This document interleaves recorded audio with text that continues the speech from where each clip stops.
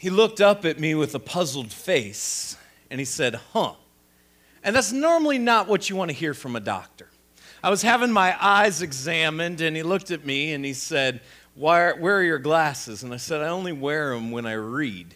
He said, it's time for you to admit you're getting a little bit older, and you need to wear them all the time. And I said, well, then, what about contacts? Would my eyes work with contacts? And one of the things you should know about me is I have very sensitive eyes, and when I was a kid, I hated going to the dentist, and I hated going to the eye doctor. And they would put these drops in, and I'd close my eye, and one of them would have to hold my head, and they'd have to bring in somebody else to pry my eye open. It just was not a pleasurable experience for me or for the medical professionals. And so I'm like, I don't want to wear glasses all the time, but would contacts work? And he said, absolutely. You can get contacts now. I'm like, great, sign me up. Let's do contacts. And he's like, well, so you know, there's an $89 one-time contact fitting fee. And I'm like, what is this racket? Because I'm a 65-year-old angry man, so I'm saying racket, right? I'm like, what is this racket? $89 to have a contact fitting fee? He's like, it's only charged one time, and it helps us meet with the patient and help them learn how to put contacts in and out of there. I'm like, my wife's been doing this since she was 9 years old. How difficult can this be? Well, I'm about to tell you something. I found out how difficult this could be for a man like myself with very delicate, refined, and sensitive eyes. And so I sat in that contact room, and they slid a pair of trial contacts over to me and said, now just put it on the end of your finger, peel back your eyelid. I'm like, I'm not sure I can do that. They're like, you can do this. They're like, we just had an 11-year-old in here. They were in and out in 45 minutes. They said it takes everybody a little bit of time the first time, but you're going to be able to do this. And I said, okay. I was not able to do it. An hour and a half in, I still had not gotten the first contact in my eye. And somehow, by God's miraculous grace, after I was there for 2.5 hours, I had eyes that were entirely red, and I had 2 contacts in my eye, and they said, now you need to take them out. And I said, they're not coming out. And they said, legally, we have to see that you're able to get the contacts out of your eye before we let you leave here. And I said, well, buckle up, because we're pulling an all-nighter. I'm not able to dig these bad boys out of my eyes. That's not happening. And so they went and they got a little suction tool. And they took it and they stuck it on the contact and they pulled it right out of my eye. And I'm like, that was fantastic. Can I take that home as I practice? And they said, we're not supposed to do that, but yes, you can. Just because they wanted me out of there. And so they gave me the suction tool. And as I was leaving, they said, we need to see you again on Monday. This was on a Thursday. They said, we're going to need to see you again on Monday to make sure that you can get this. But don't worry. Don't worry. The person who normally does all of our contact fittings will be in that day. I'd basically had the substitute teacher.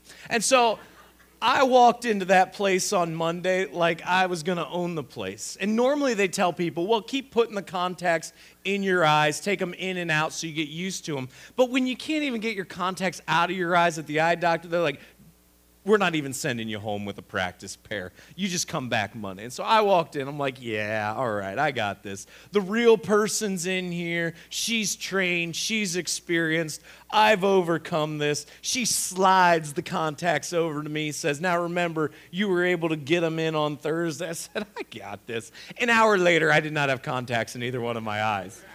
She was exasperated to the point, she's like, you're a 30-year-old man. Lean your head back. I leaned my head back. She took her fingers, pried my eyeball open, forced the contacts in both of my eyes. I said, now do I have to take them out? She said, no, you'll figure it out. Go home. And so I went home.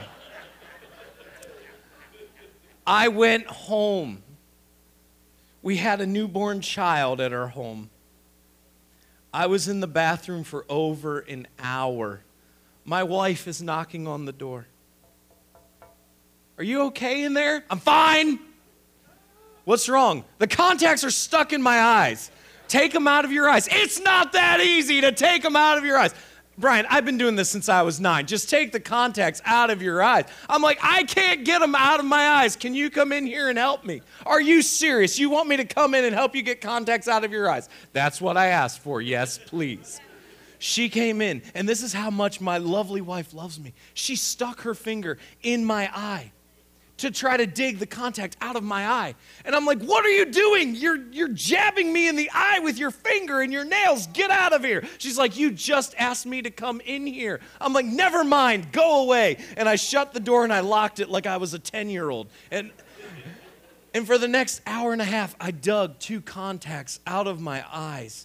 And every time somebody would come check on me, I would just scream at them and tell them, get away from me. I don't want any help. And for the next 10 days of my life, I was one of the most miserable human beings to ever be around. If you ever find yourself living with a 30-year-old man who is getting contacts for the first time in his life, take a girls' trip, take the kids, and go away. But whatever you do, do not hang around for the next 10 days if he has sensitive eyes, because he will hate the world and you will hate him in the process. Now, I'm happy to report that I can now put contacts in and out of my eyes, and I don't need a suction cup, and only rarely do Brooklyn and I get in a fight over it when I'm putting the contacts in my eyes. All because I went through the process where something was brand new to me and it was foreign, but I became a little more familiar with it, and it got easier as time went on, and I got better as it happened. It's like anything else. When you first experience something, the learning curve is significant, and it's really difficult. And I had to go through training of putting my contacts in and out of my eyes for a period of time that is a lot longer than most normal people have to go through that.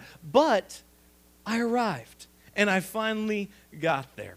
This morning, we're going to be talking about something that comes on people, and it's a brand new experience for them. And when it happens, there is no manual, and it can be really, really life-altering all of the time it is. But we're talking about parenting, and it is the hardest and the most rewarding experience of people's lives that you will ever face. And yet, we don't have to walk through this alone. And that's what's great. So this morning, we're going to look at some principles throughout the book of Proverbs and what we see about how we can be good parents. And the first principle we're going to look at, you can follow along on your phones or your tablets if you have them on the Bible app. It's a great resource. If you don't have that installed on your phone or on your tablet, go to the app store of your choosing, type in Bible. It's the first one that pops up. Download it. It's completely free. There are hundreds of versions available for you. They're all free. There are great features. They'll send you a verse of the day. There's reading plans you can follow along. It's absolutely fantastic. So we have an event within the Bible app that you can find. You can follow along there, or you can just follow along on the screens if you'd like, as we look at some different verses throughout the book of Proverbs as we see some principles about parenting. The first one we see is this from Proverbs 22:6. It says this: train up a child in the way he should go. Even when he is old, he will not depart from it. Train up a child in the way he should go. Even when he is old, he will not depart from it. Now, the first thing we have to understand is this: parenting is hard. Parenting is hard. Sometimes we can be under the illusions that I'm going to have a miniature Brian and everything's going to be great, because what the world needs is more of me. And so once the world gets a miniature me, everything's going to be great. And then what you realize very quickly after you have kids is, oh, wow, I've got a lot of work to do.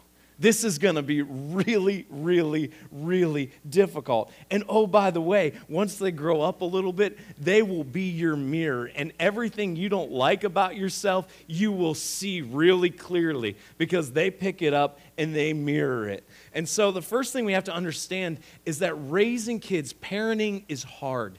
It's hard work. It is the most rewarding job ever, and yet it is incredibly difficult. And that's why at Lakeside, one of the things we've just resolved to do is we're not going to beat up parents. We're going to celebrate parents. We understand where you're at. We understand that it's really, really difficult. And so our goal is never to beat up parents and tell you all the ways that you suck and all the ways that you're failing. That's not what we're about. But we want to come alongside you and encourage you and walk with you and help you out, because we understand that what you're experiencing and what you're facing is really, really difficult.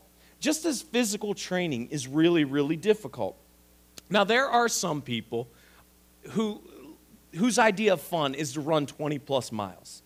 Now, why? I'm not really sure. But there are some people who just think, I'm going to torture my body for the next 3 to 4 hours and the next 3 to 4 months leading up to this race, and I'm going to run 20-some miles. And if you love to do that, that is great. You and I we're just from different worlds. But understand, what's that process like? Well, as you go through the process, you're constantly having to push your body.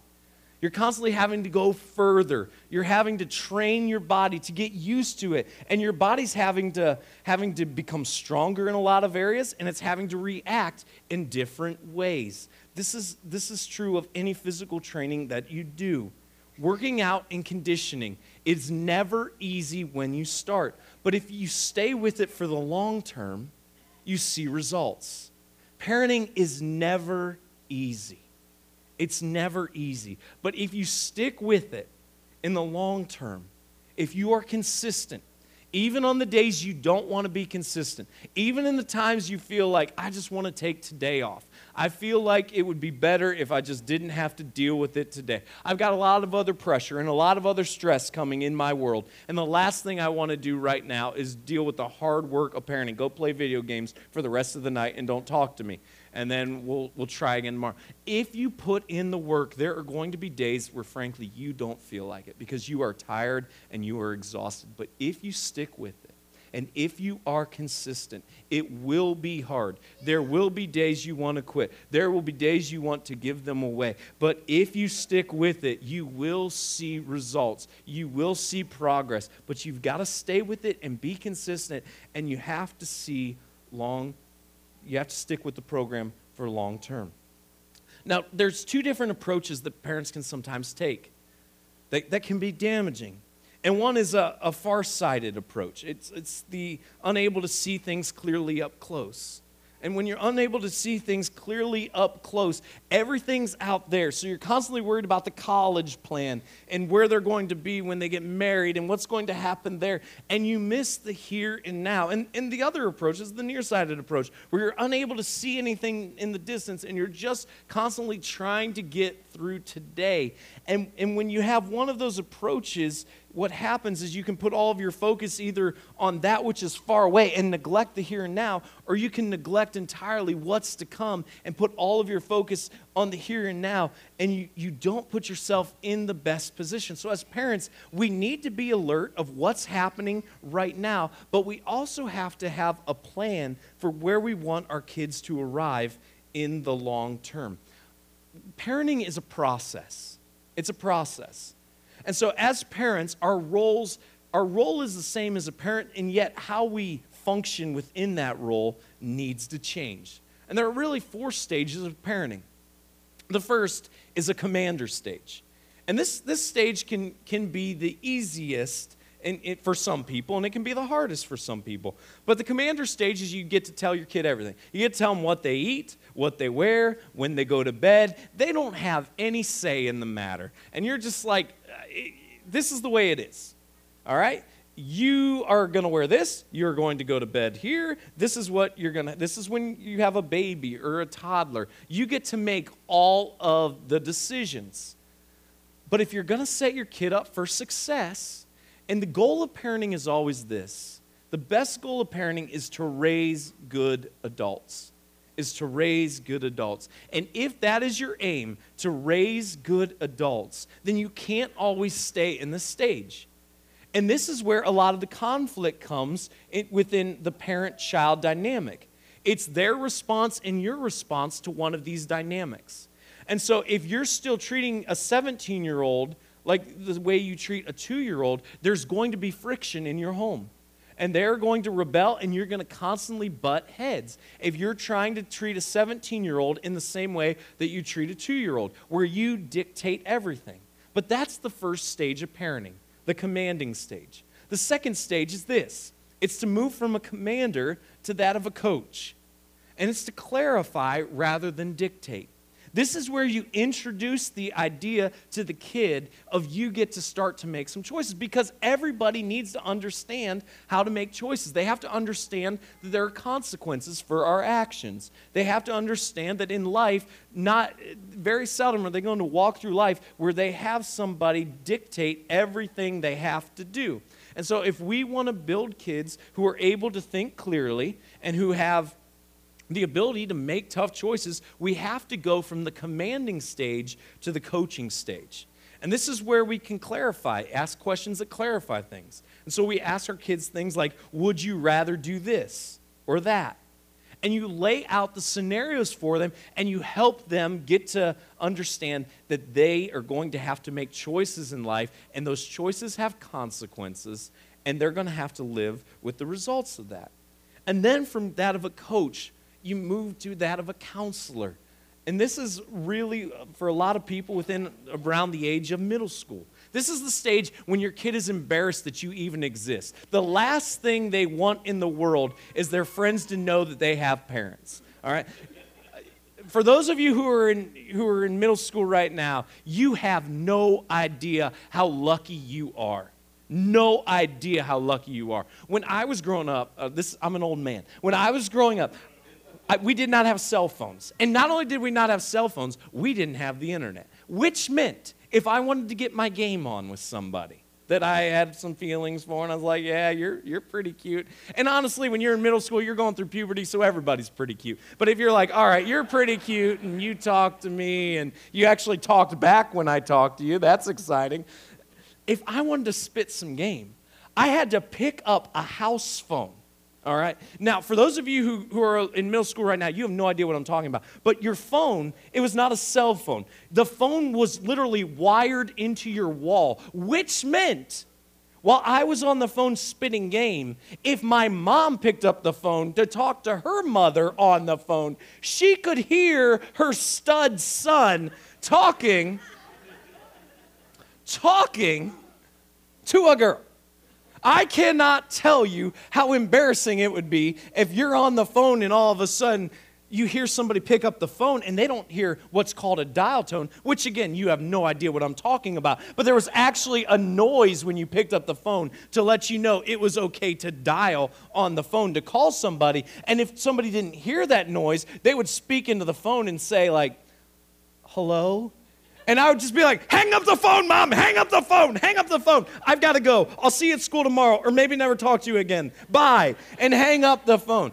So for those of you who are in middle school, you don't even know the pain that I've had to endure in my life, all right? But you're at the stage right now where you don't even want your friends to know that you have parents. You just want them to think you're an alien and you just appeared in this world. And you're like, Dad, drop me off a mile away. I'll walk the rest of the way. We have 30 inches of snow in Wisconsin. That's all right. It's better risking frostbite than being seen being dropped off by you. It's okay. When you find yourself at this stage, parents, you've got to move to that of more of a counselor. And as your kids grow and mature and prove that they're capable of making good choices, this is where you find yourself. And you present it like this. Well, that's a decision you can make, but understand. And you make the consequences very clear. But what you're doing is you're giving them more freedom, and you're allowing them to have more of that understanding that they have to make choices. And then the last stage of parenting is that of a consultant. And this is really when your kids get to be in college and later, and you have to let go. You have to let go, and you have to wait to be asked for input.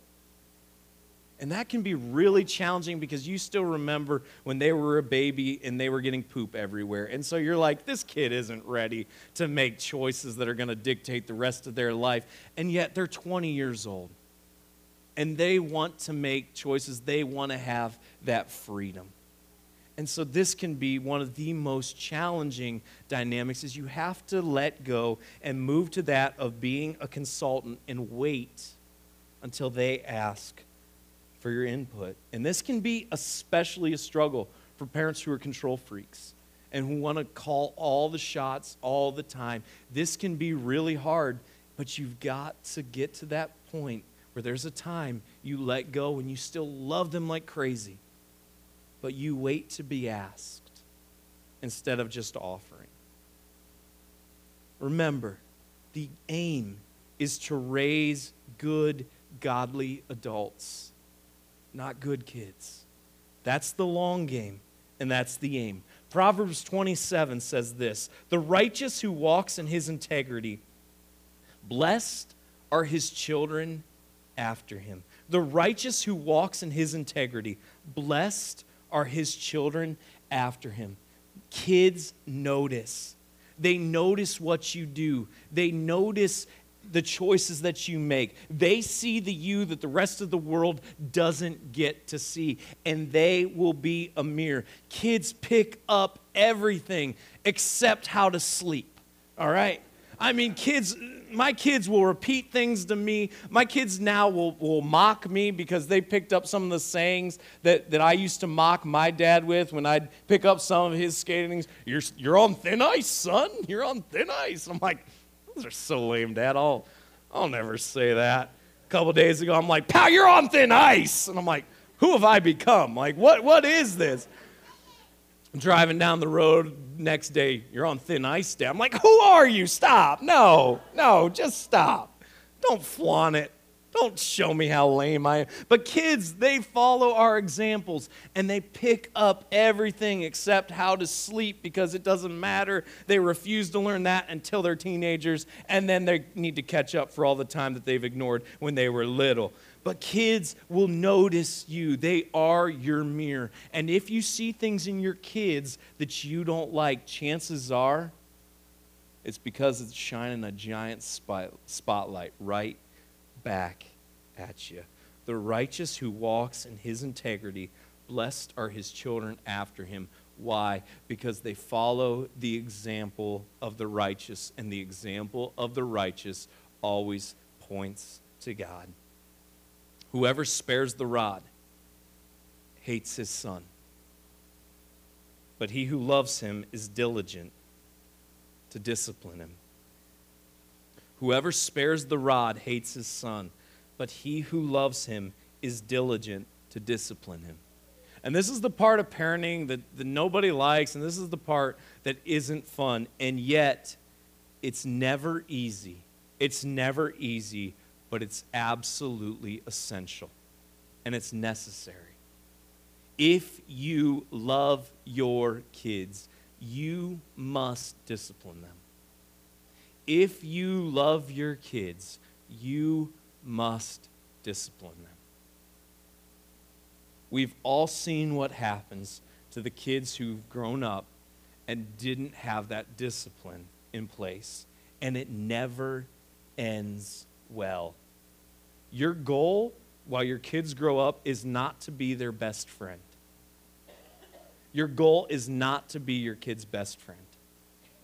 Now, as you go through different stages in life and as life changes, then you can work on that relationship. And if once your kid is grown, you want to have a relationship more of like a friendship, that's the time that relationship can be developed. But while your kid is growing up, your job is not to be their friend. Your job is to be their parent. And one of the things that is absolutely essential and necessary is for there to be discipline within that structure.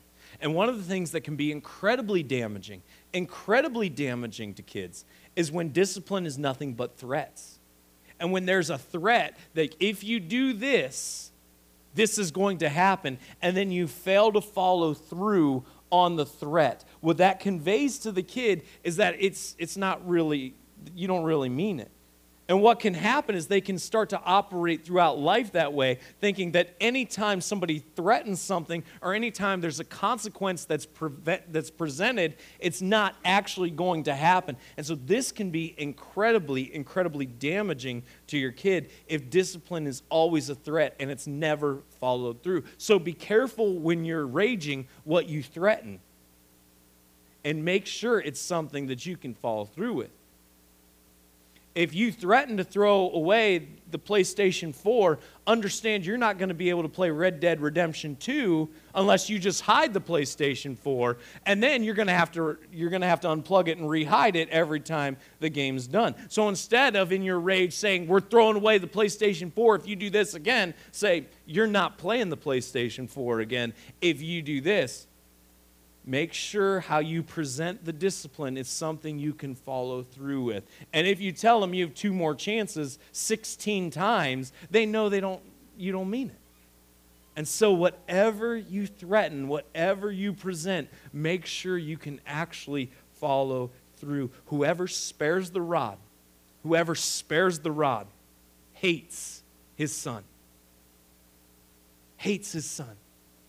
This is how integral discipline is to the dynamic of parents and kids. And it's not pleasant at the time, but it's absolutely essential for their development. Why? Because we're trying to raise good, godly adults. Our goal is not to raise good kids. We want to raise good, godly adults. The rod and reproof give wisdom, but a child left to himself brings shame to his mother. The rod and reproof give wisdom, but a child left to himself brings shame to his mother. And then the last concept about parenting we're going to look at is this from Proverbs 17:6. Grandchildren are the crown of the aged, and the glory of children is their fathers.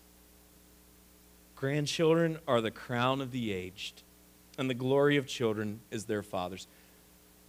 Parents, I just want to talk to you just for a minute. Don't put yourself under so much pressure. You can try to be the perfect parent, and that's what we all want to be. I don't think any of us get into parenting and walk through and say, you know, my goal as a parent is to screw up my kid for the rest of their life. And just when people look at me, think, wow, he's the worst parent that's ever lived. I don't think any of us wake up with that goal. And you are going to make mistakes. There are things that you are going to do that you will regret. And if in 20 years you look back, there are going to be things you say, I wish I would have done that differently. I wish I would have changed this. I wish, I would have understood this. But part of the way that you get that wisdom is through the learning process. And so don't be so difficult on yourself. Don't beat yourself up. Understand you are going to make some mistakes and understand that you are going to need grace. And oh, by the way, when you fail your child, admit it to them. Let them understand that it's okay to make mistakes. And when you make mistakes, in humility, you go and you apologize and you ask for their forgiveness. But let them see that humility modeled out of you. And in 20, 30 years from now, when your kids have kids, you will be a grandparent. And then you'll get to spoil those kids. And you'll have all that wisdom that you didn't have now. And you can put all of that into practice. And this is, by the way, the mark of a good relationship. When you have a relationship with your grown children. And I know that for some today, this can bring about wounds. I know for some that as you think back, it breaks your heart. Because when you close your eyes in your mind, you can see them so vividly. The picture of your 6-year-old smiling at the beach. And somewhere just 10 years later, that smile was gone. And it's to the point now you don't even talk anymore. And you wonder what happened? Where did it all go wrong? And it breaks your heart.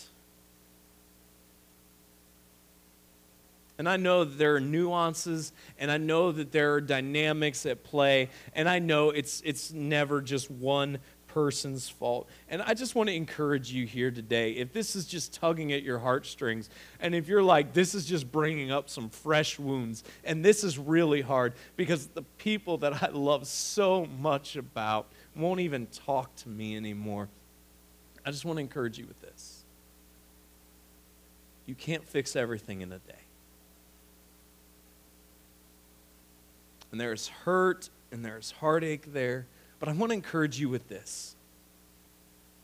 Call them, text them, send them an email, and just try your best to reopen the lines of dialogue and just start with this. I love you. Not I love you, but no, stop. It doesn't matter who's wrong right now. That will need to be worked on. And that will need to be discussed. And that process of forgiveness will have to go through if relationship is going to take place. But you, even if you are the person who has been wronged, you be the bigger person and start today and just write an email, send a text, take the time, do a phone call, and just say, I love you. And see if God will go to work in that space. And don't argue and don't fight. And if there needs to be conversation, if there needs to be forgiveness, then set that up. There may need to be therapy. You may need to have a counselor involved. And be willing to go through that. But life is too short. And I understand that there are some toxic relationships. And I understand that there are some times where you just have to cut it off. I do understand that. And yet I also understand that there's a lot of times we build up issues in our minds to say to ourselves, these are toxic because we just want to be right. And even if it's a toxic relationship, we can start with I love you. And it might not go anywhere. But maybe God will use that opening and start to heal some wounds in our hearts and the hearts of our kids. Parents, you have an incredible responsibility and an incredible opportunity. And we here at Lakeside understand that it's primarily your responsibility to raise your kids according to the principles of God's Word. And so we are here to be your cheerleaders. We are here to be your advocates. We are here to support you and encourage you and help you any way we can. But we celebrate you and we're excited that we get to be a small part of the journey alongside you. God, I pray that you'd help us. I pray, God, that you'd help every parent here. Pray that you'd help us see clearly. That, God, we wouldn't lose sight of what the ultimate goal is. God, I thank you for the lives of these 9 kids that were about to stand beside their families as they dedicate them to you. And God, we just thank you for them and we celebrate that. And God, I pray for the fresh wounds here and the broken hearts as well. And I pray, God, that a phone call or a text or an email just simply says, I love you, would break down walls, would pierce to the heart, be a source of encouragement. I pray, God, that you'd give the parents patience for the kids who are trying them. I pray, God, for the kids who are on the parents' last nerve, that you would just help them remember it's a process. And God, we pray that each parent would do their best to model your love and your hope to their kids. In your Son, Jesus' name we pray. Amen.